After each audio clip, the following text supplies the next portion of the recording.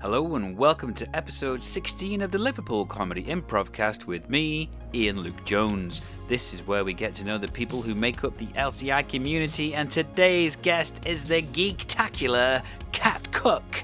This podcast is available on Apple Podcasts, Spotify, iHeartRadio, Stitcher, and wherever else you get your podcasts. If you're listening on Apple Podcasts, please leave us a 5-star review and subscribe to the show to give us a boost and help get our name out there.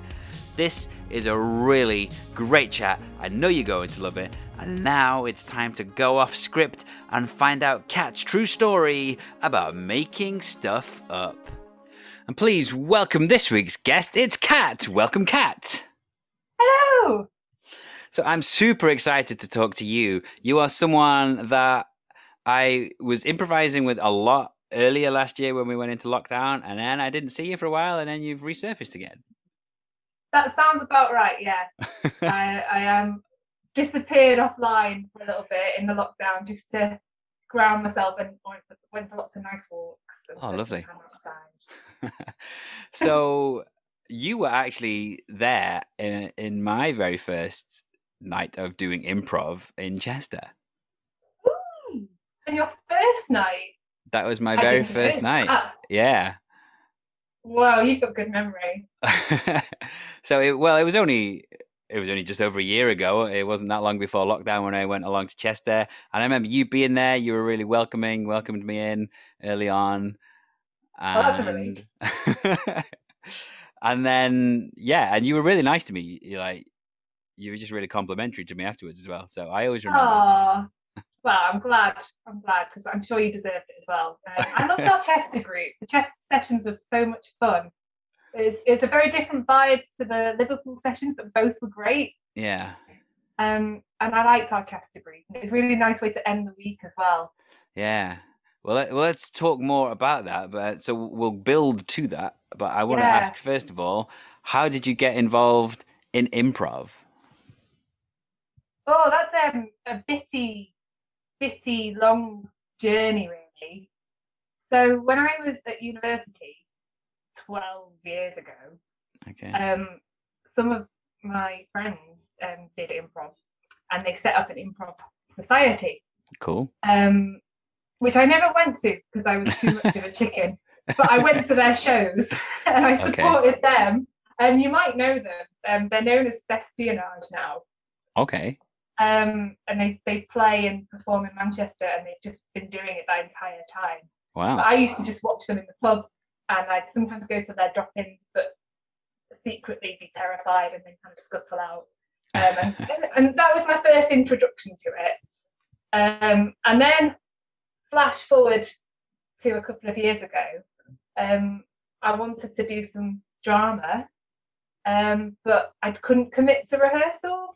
So I found Emma's improv, and I went along, hid downstairs and didn't go upstairs to where the was, listened to it from the bar with my Coke, and then trotted off home. And that happened a few times. Okay. And then eventually I went and loved it. And then that's the rest is kind of history from there. Then I started going regularly. Yeah. And I only started going regularly about 6 months before the lockdown. Oh, really? I think at that point it was kind of once every few months because of shifts and things and lining things up. But so it's been a very bitty journey. So that was with Emma's LCI. Yeah. Group. And alongside that, I also discovered David Escobedo in Chester, and he was running a few drop-ins and odd workshops, which were really nice as well. And then I realised that they knew each other, and it's like, whoa, improv's such a small world. Emma and David know each other, and they're friends, and isn't that amazing? And I've seen you doing things with David on Wretched Hive Comedy. Yes, that's right. So do you want to explain what that is and talk about that for a little bit? So David and I are both big geeks, and So I met him. He was doing Mischief Managed in Chester, which is like a Harry Potter themed group. Right. And he invited me along to that, and I was playing with them for a little bit. And then we also talked a lot about Star Wars and Doctor Who and sci-fi, because I love all of it. And so when he started doing Star Wars improv, he invited me along to play. And it's like a quiz show that we do on Twitch on a Friday evening, where it's sort of trivia and silliness about Star Wars, which is now expanded into all sci-fi. And it's really good fun. It's just with loads of like-minded sci-fi fans. So some familiar faces from LCI, like David Elliott and Seki. Yeah. And a few familiar faces from improv communities. So because we're not limited to geography, we get lots of nice guests coming on from America. So that's a lot of fun. It's less improv. We don't really do scenes and things. It is more trivia and coming up with trivia answers and seeing what comes out. Yeah, so I do watch the show as often as I can. I'm normally playing with Glossop Improv at the time it goes live, so I either catch up later on the night or catch up over the weekend, and I do enjoy your answers to questions. And how you just come up. There's some times where you clearly don't know what the answer is, but you just make stuff up on the spot, which brings the improv element into it. And some of the stuff you come up with is really funny. I think, because you don't think, and if you don't know the answer, I just say what the first thing that comes to my mind is. And sometimes it's close to the answer. Sometimes it's really not. I think in the most recent episode that I watched, you described the Twilight Zone. Oh, God, yeah. I've never seen it. I had no idea. I was like, I can hear the music. I want to watch it now, though. Yeah, I Googled it afterwards. But your description of the show, without knowing what the show was, just based on the name, it was very good. Oh, good. Glad you liked it. Did you guess Twilight Zone from it? Is the question though?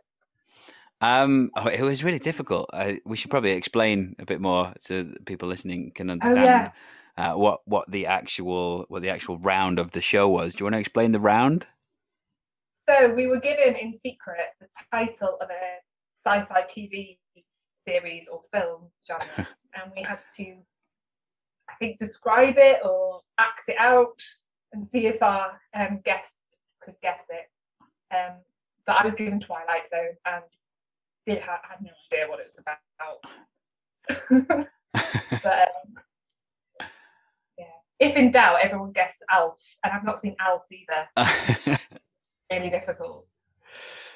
Yeah, I've noticed there's lots of talk about Alf on that show, and I remember Alf. Like, I remember what Alf looks like. I vaguely remember what he sounds like, but I don't remember anything about the show, about the plot, or anything like that.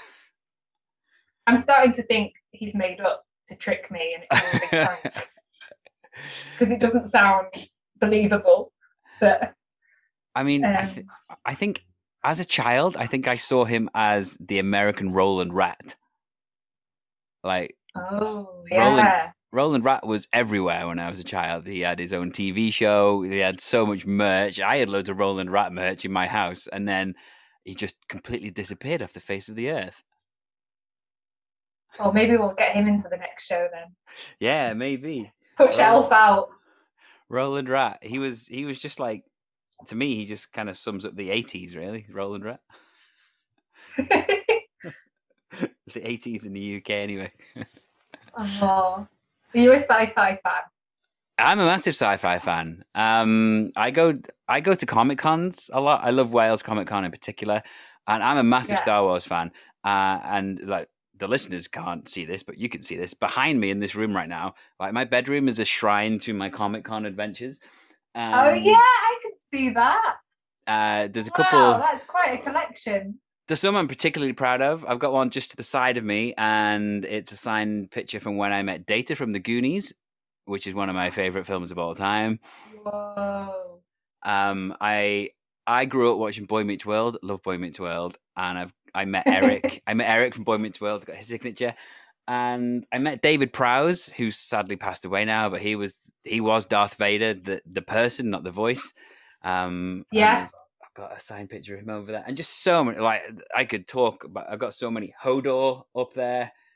You need to be my phone a friend on that show.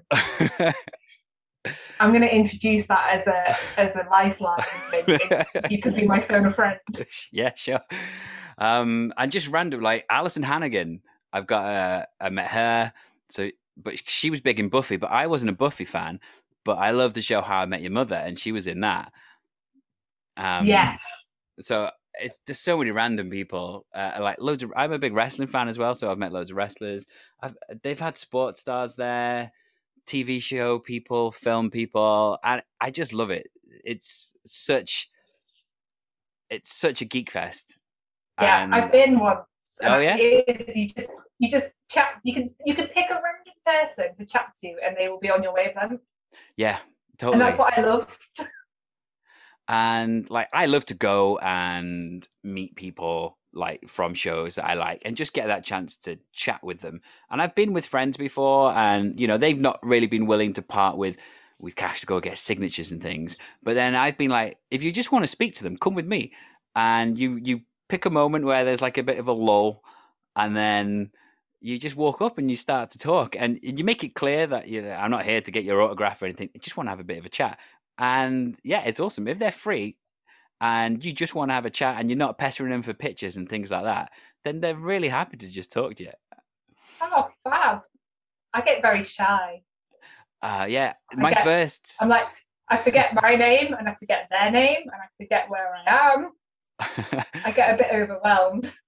My first time going, I met an actress who was in a show called Atlantis a few years back, which I really liked, and she's called Aisha Hart, and it was her first Comic-Con as well, and it was my first Comic-Con, and it was funny. I was there with a good friend of mine, and she'd never seen me like lost for words, and I was just stood there like, hello, yeah, and the actress ended up like interviewing me. She was asking me questions. So she's like, "Oh, so where are you from?" and blah blah blah.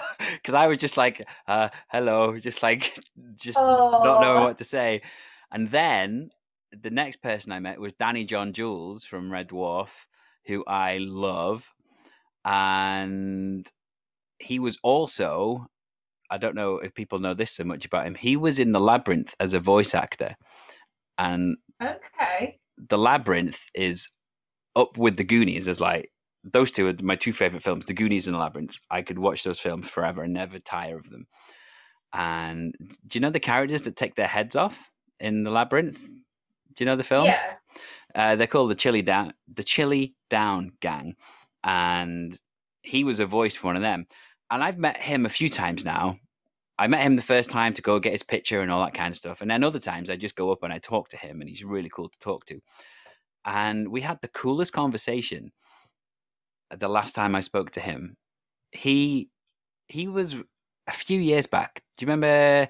I don't know if you saw it. Tim Vine did a Christmas special on the BBC.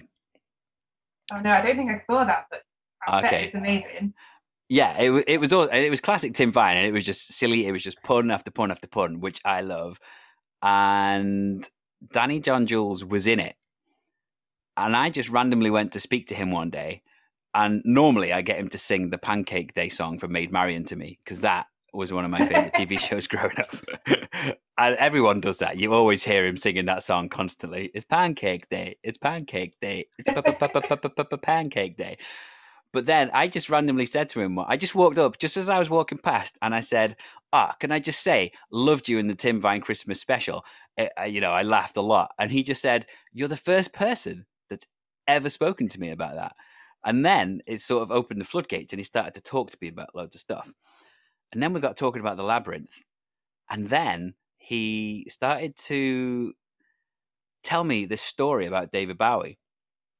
And he was saying, like, David Bowie, he was famous for being miserable and not being sociable and things like that. And he says, lies, it's all lies. And he says, wait there, he got his phone out. he scrolled through these pictures and he goes, look, here's me and David Bowie. We were in the recording studio, and then he's got his arm around him, and then they're having beers together, and he was like such a nice guy. And by this point, a bit of a crowd had started to form because he was telling me the story, but others were listening. And he was showing me all these pictures, and then he started to tell me about one of the songs from the Labyrinth, and he was saying, basically, they'd written a song, and it was called Wild Things. And the characters were called the Wild Things, and there was this song, and it was chill it down with the wild things. But then just before the film came out, the people that owned the rights to the song Wild Thing said they were going to sue them. So they had to change it from Wild Things to Wild Gang. But David Bowie had already sent Danny John Jules the tape of the song that they had originally recorded. And he has this original before the changes were made. And he said Disney are on his case all the time. They're sending him letters, phone calls, saying they want the song. And he was like saying, you can't have it. It's mine. It was given to me personally by David Bowie, and you're not having it. And then he said, like in an attempt to sort of fight back, he posted it on his webpage. And he said that they basically hound him all the time, and he said they're not having it. It's his own personal gift from David Bowie, and my goodness, what a story! And it was just so cool. I was just stood there chatting with him, and he was just so cool. Yeah. Oh, and yeah, I think if you can find something that they don't usually talk about as well, I think that I think that must be really nice for them as well. Yeah, totally. So you say you're a big geek, you're into things like that. What is your ultimate sort of geek out fave thing to just enjoy? Doctor Who. Doctor Who. I think that is my go-to. It's what a lot of my friendships are based on. Okay. It's what I use to relax, or if I'm feeling a bit rubbish, I just put an episode on. We have very fierce debates about it. I think Doctor Who's my thing. What I've learned about the geeky community, though, is there are levels. And I thought I was quite geeky, and then I've met people who know so much, and I think you're falling into that category. who just have so much knowledge. I'm like, I can't keep up. I can barely remember where my keys are. Yeah, actually, I don't know that much. But no, I think that's what I love about these things is they create communities. Yeah. Like I say, so many of my friendships are based on Doctor Who. So, who would you say is your favorite Doctor? Oh, you know what? Actually, Matt Smith at the moment. Okay. It does change. I've gone through phases. Like, I was always dedicated to Sylvester McCoy. Yeah. But then actually, I really like Matt Smith. I did like David Tennant at one point, quite a bit, which most people did. But then so many of my friends impersonated him that I can only see them now. So I had to kind of put him aside. And Christopher Eccleston for the Northern charm. It's great. Tom Baker is a classic. Colin Baker. And I think then my memory gets a bit sporadic with him, because I think I used to watch it as a child and it was like random reruns or random. Yeah. So it was never in the right order, which, let's face it, Doctor Who shouldn't be in the right order. It's time travel. Yeah, that's true. In the right order.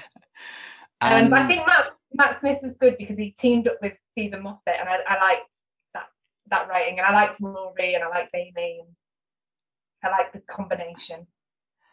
On a random aside, you said Stephen Moffat. I was once on a teaching course. It was like an Apple conference, and there was like a networking event at the end, and I was sat down having a drink. Now, don't get too excited. I didn't meet Stephen Moffat, but I did randomly meet his sister.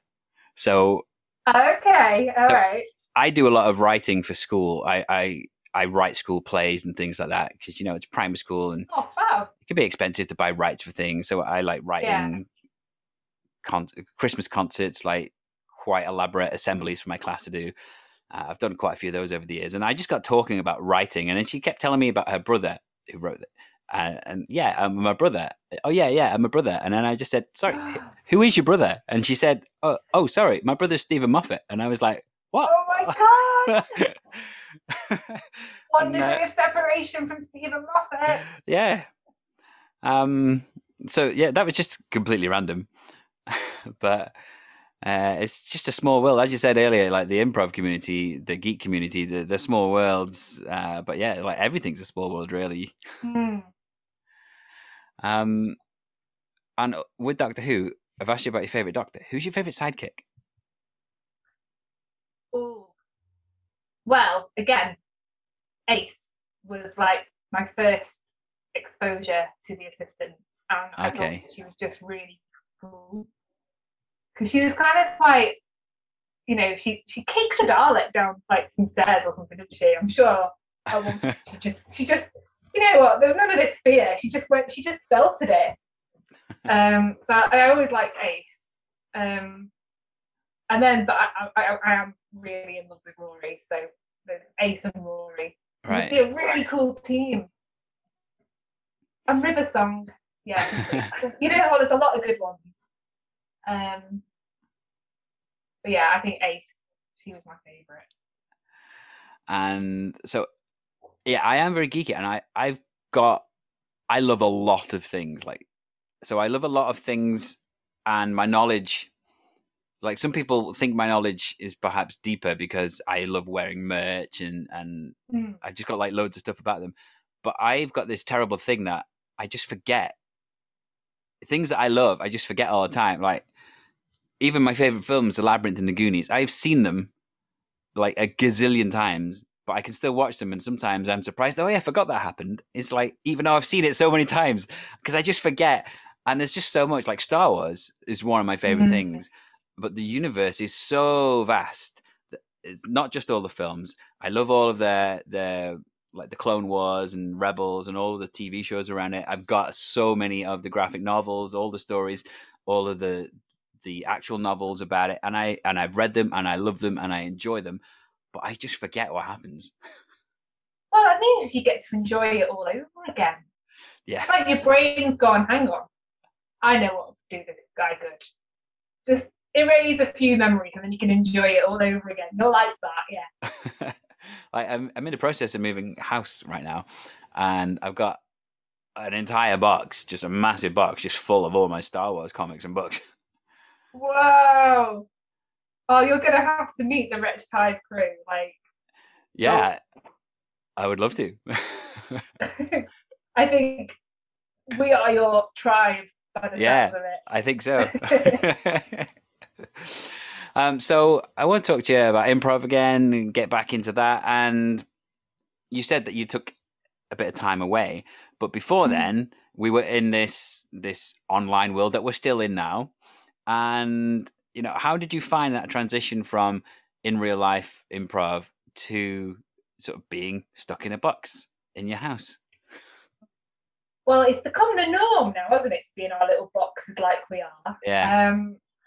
And at first, I really loved the fact that we could carry it on. So I was doing loads of signing up to everything I could, mostly Emma's things or some of the Hoopla stuff, and just like anything that was going on, I was like, yeah, I'll do that. Yeah. If I'm not in work, I'm there. And I really loved it, and we kept the Boss Birds going. Because I don't know if you knew, but the Boss Birds did their first gig with Periscope, and that Periscope Up was the first ever time we'd ever performed, and we haven't seen each other since.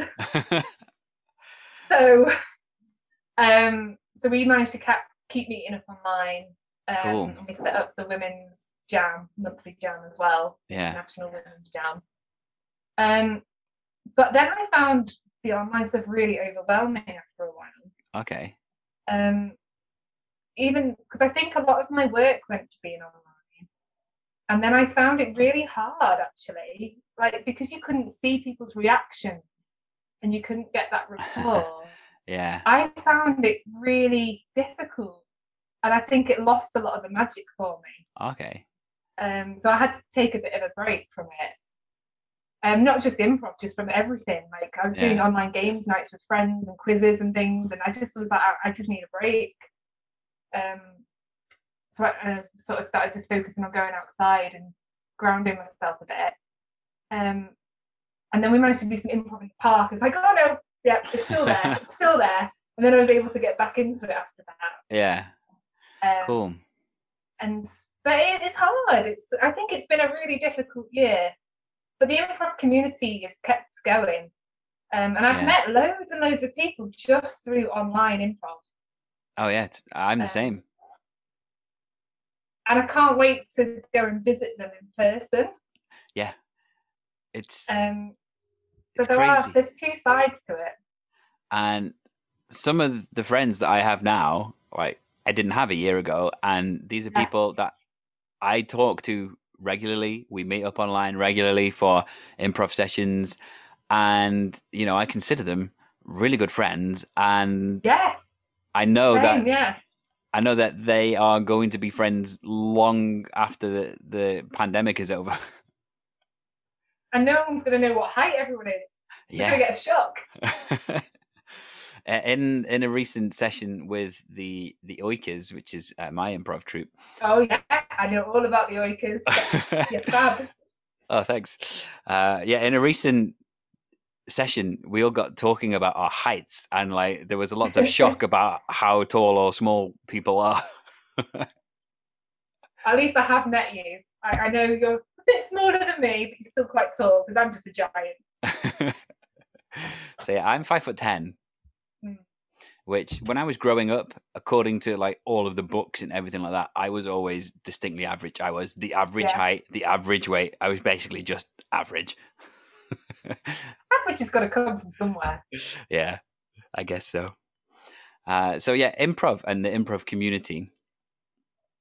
Would you say that, I know it sort of online was overwhelming and needed a break for a while, but would you say that on the whole, it's helped keep you sane during the last year? Oh yeah, definitely.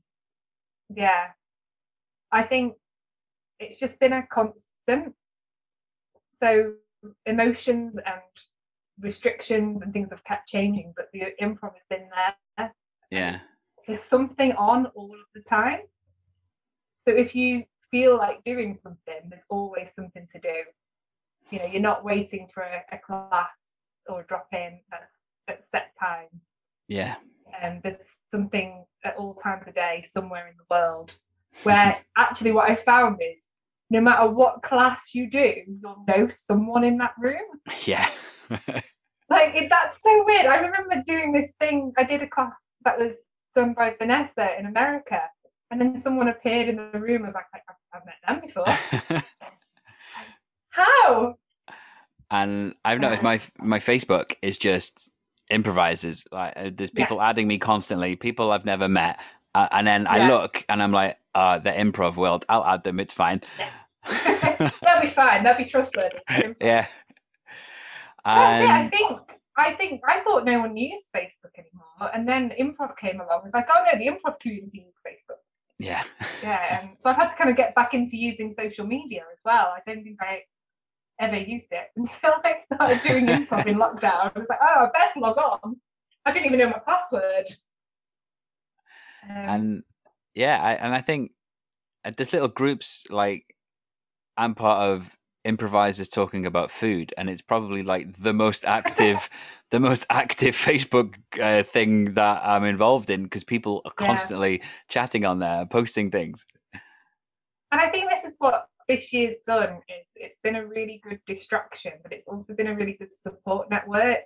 Oh yeah, totally. I'm trying to imagine what the year would have been like without that. Yeah. And it would have been so different. So I'm really grateful for it. It's even just like a weekly session with the Boss Birds. Sometimes we don't even do any improv.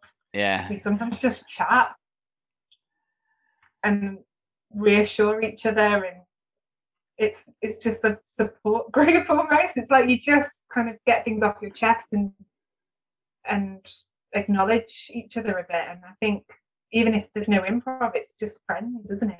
With like-minded ways of thinking, and it's just respectful ways of thinking. And especially like when we're with Wretched Tide, like we'll meet up and you just chat about a film or chat about it's just nice not to talk about the C word or totally. work or and I think that's what I've really appreciated. And I think like seeing you again, obviously, like Chester, and we wouldn't get to see all the people we knew in person as well. Yeah, totally. And like, I really love the convenience of it. Getting to Chester or getting to Liverpool for me on a school day in particular can be a real chore. So I have really embraced the whole, I could just switch on for 2 hours and I don't need to worry about a 45-minute commute and then a 45-minute commute home. It's just there and I'm done, having a great time, and then I can switch off and just go straight back and do something else. Yeah, and you don't have to worry about trying to sort your dinner out because it's like you're at home, aren't you? You just log on, don't you? I do find sitting still hard though. Oh yeah? Like, I think in improv you're often on your feet, aren't you? I didn't realise how much I rely on that. Like sometimes in workshops I'm like, I need the break, and I actually do need that break just to walk around a bit. But I think it's been really fun playing with the box. Oh yeah, and totally. Playing with like appearing on the screen and doing voices and using objects in a way that you wouldn't do in the top of the pub or in where we are in a rehearsal room. So would you say that you've tweaked your style to suit the online improv? It's hard to say because I was so new to improv still when we went into lockdown. I've been doing online improv more and for longer than I ever did it in person. I was right at the beginning, really. I'd only really done it super regular for 3 months. Right. And before that, I'd been monthly. So it's really hard. I don't know what my style was. I was still finding it. And I think online is probably the same. Okay. So I'm still learning, I think. But it'll be interesting to go back to the in-person and see how it's changed. I've definitely got more confident with it.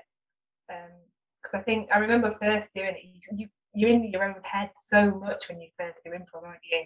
Oh, yeah, like, Or am I doing it right? Or was that funny? Or no one's laughing? Or that's not funny? Or what do I say now? Hang on, let's think of something to say. Right, let's think. Right, if I get asked and I get called up, this is what I'm going to say. Whereas now I'm just like, bleh, to see what comes out. That didn't work. Oh, okay, we'll move on to the next thing. And I don't dwell on it or ruminate afterwards. I think that's the best thing I've learned from doing the online stuff. You just do it. Unfortunately, some things are recorded, and I'm just like, I'm not watching that. Improv should never be recorded. It's meant to be a one-time thing that you never watch back. I really like having the recordings because it's something that you don't have in real life improv. You don't have someone there constantly filming, but if you're doing an online show or whatever, or someone's just recording it, I love going back and watching it. Oh, I can't. I've never ever watched anything. Oh, really? Never. Not once. Wow. Yeah, Or listened back.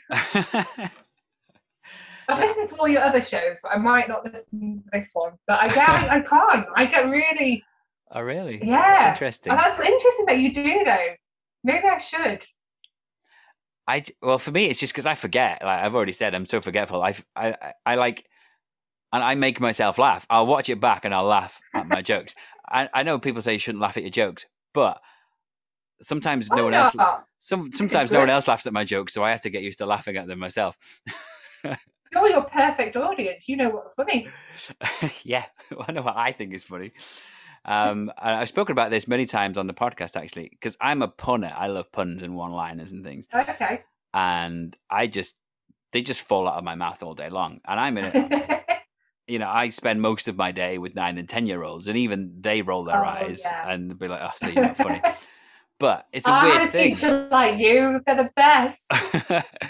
But it's a weird thing because they're not allowed to tell you that it's funny, and all they do is like roll their eyes and whinge all the time. Oh, so you're not funny. But I've heard so many times when people ask them, what do you like about Mr. Jones? The first thing they say is that he's funny. I'm just like, well, you never tell me that I'm funny.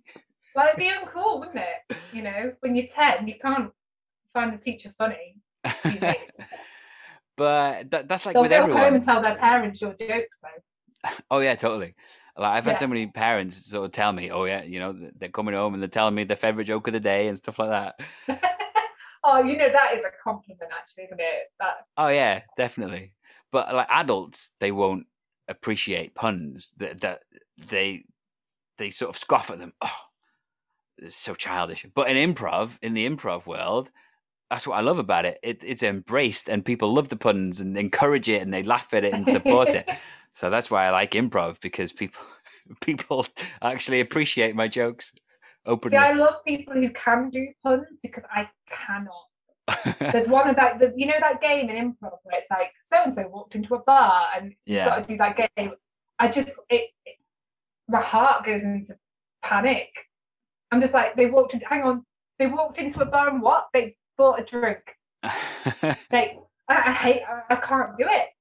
But what I do well is objects.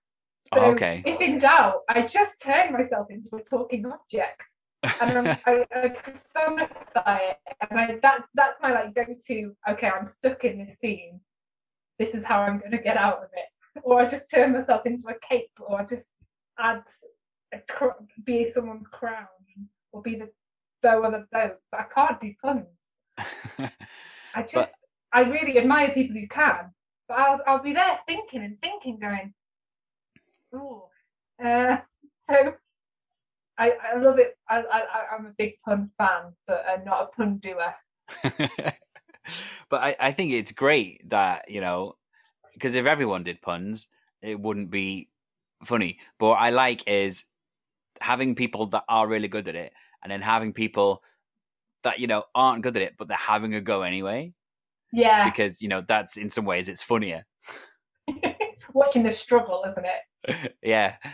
But you support regardless, don't you? No matter what people say, you're going to support, and then you make that the joke, don't you? You can there's always something to play with, isn't there? Yeah, and I was having a chat with Jess and Seki from Glossop Improv just the other day, and we were talking about accents and voices and things like that, and some people being like, "Oh no, I don't know who that celebrity is," or "I don't know how to do the accent," and being worried about it. But then we were discussing the fact that by people not knowing who someone is, by people not knowing how to do an accent, that's what people actually want to see. They don't want to see people being good at things. They want to see people just sort of having a go and being terrible, but enjoying it anyway.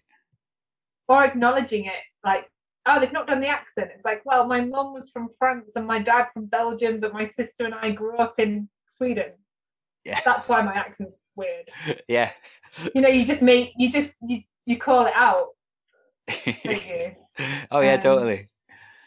Or like going back to when we were talking about before, when you didn't know about the Twilight Zone and you had to explain about it, and you just made it up, and it's like, yeah, that's great, because you can't be wrong, because in improv there is no wrong. I know, when that penny dropped to me that you can't do it wrong, it's like, right, brilliant. This is the best way to get out of your head, isn't it? And what I love is when you make a mistake.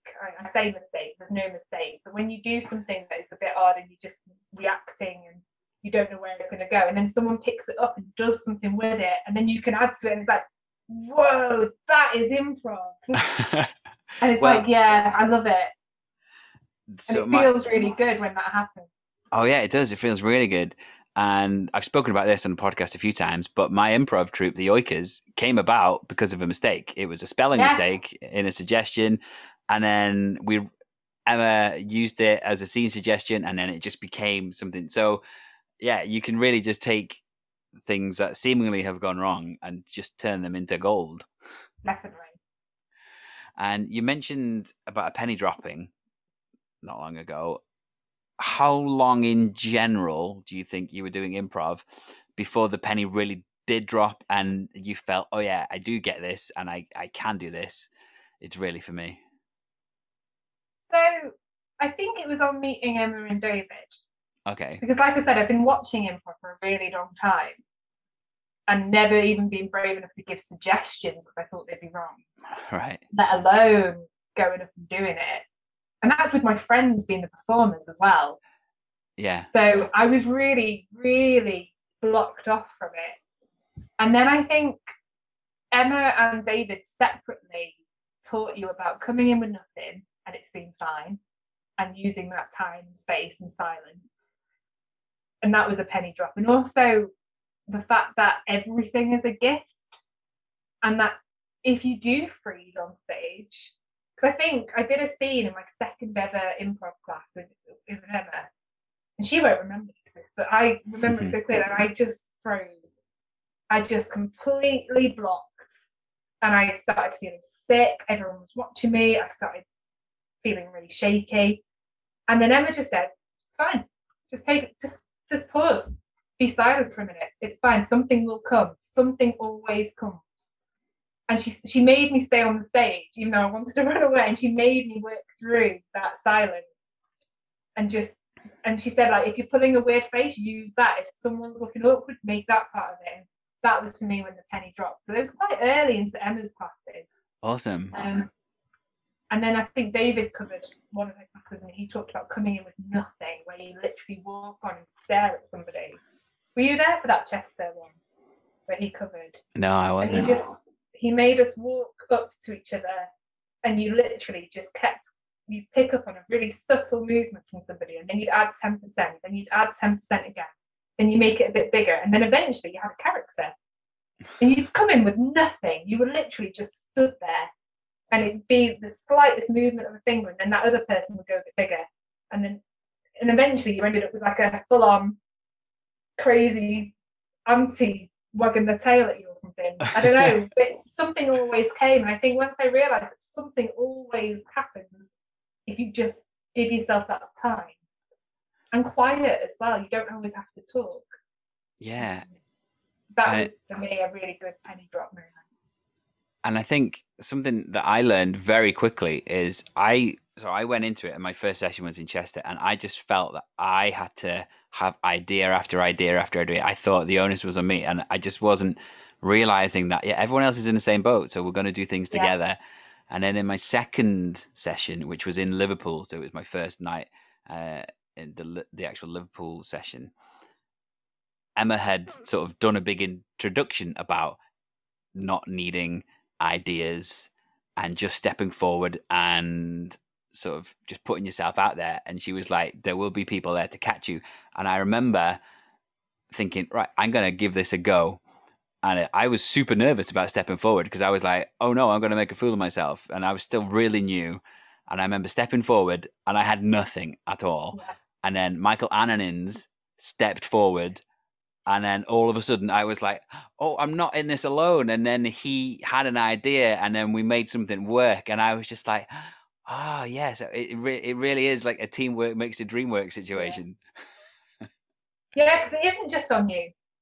There's two of you or three or four or however many. And I think once that pressure's off, you just got to give something, haven't you, for them. Yeah. And it could be something really simple. It could just be an expression.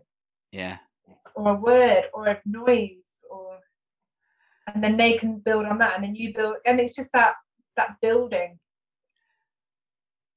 And what I really love actually is the excitement when you walk on stage not knowing what you're going to come up with. Yeah. It's like, oh, I've just walked on and in 5 minutes time we'll have had a scene and I won't know, I've not planned it at all. And it goes to show what you can do when you just do it. And I've applied that to life now. Awesome. I think it's been a really healthy attitude shift.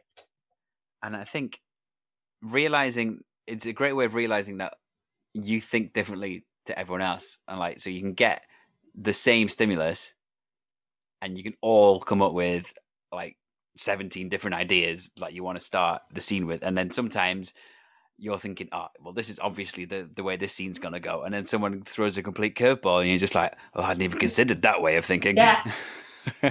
Yeah, definitely. Or when you're watching it, you're like, whoa, that's not what I would have got from that. Wow. Yeah.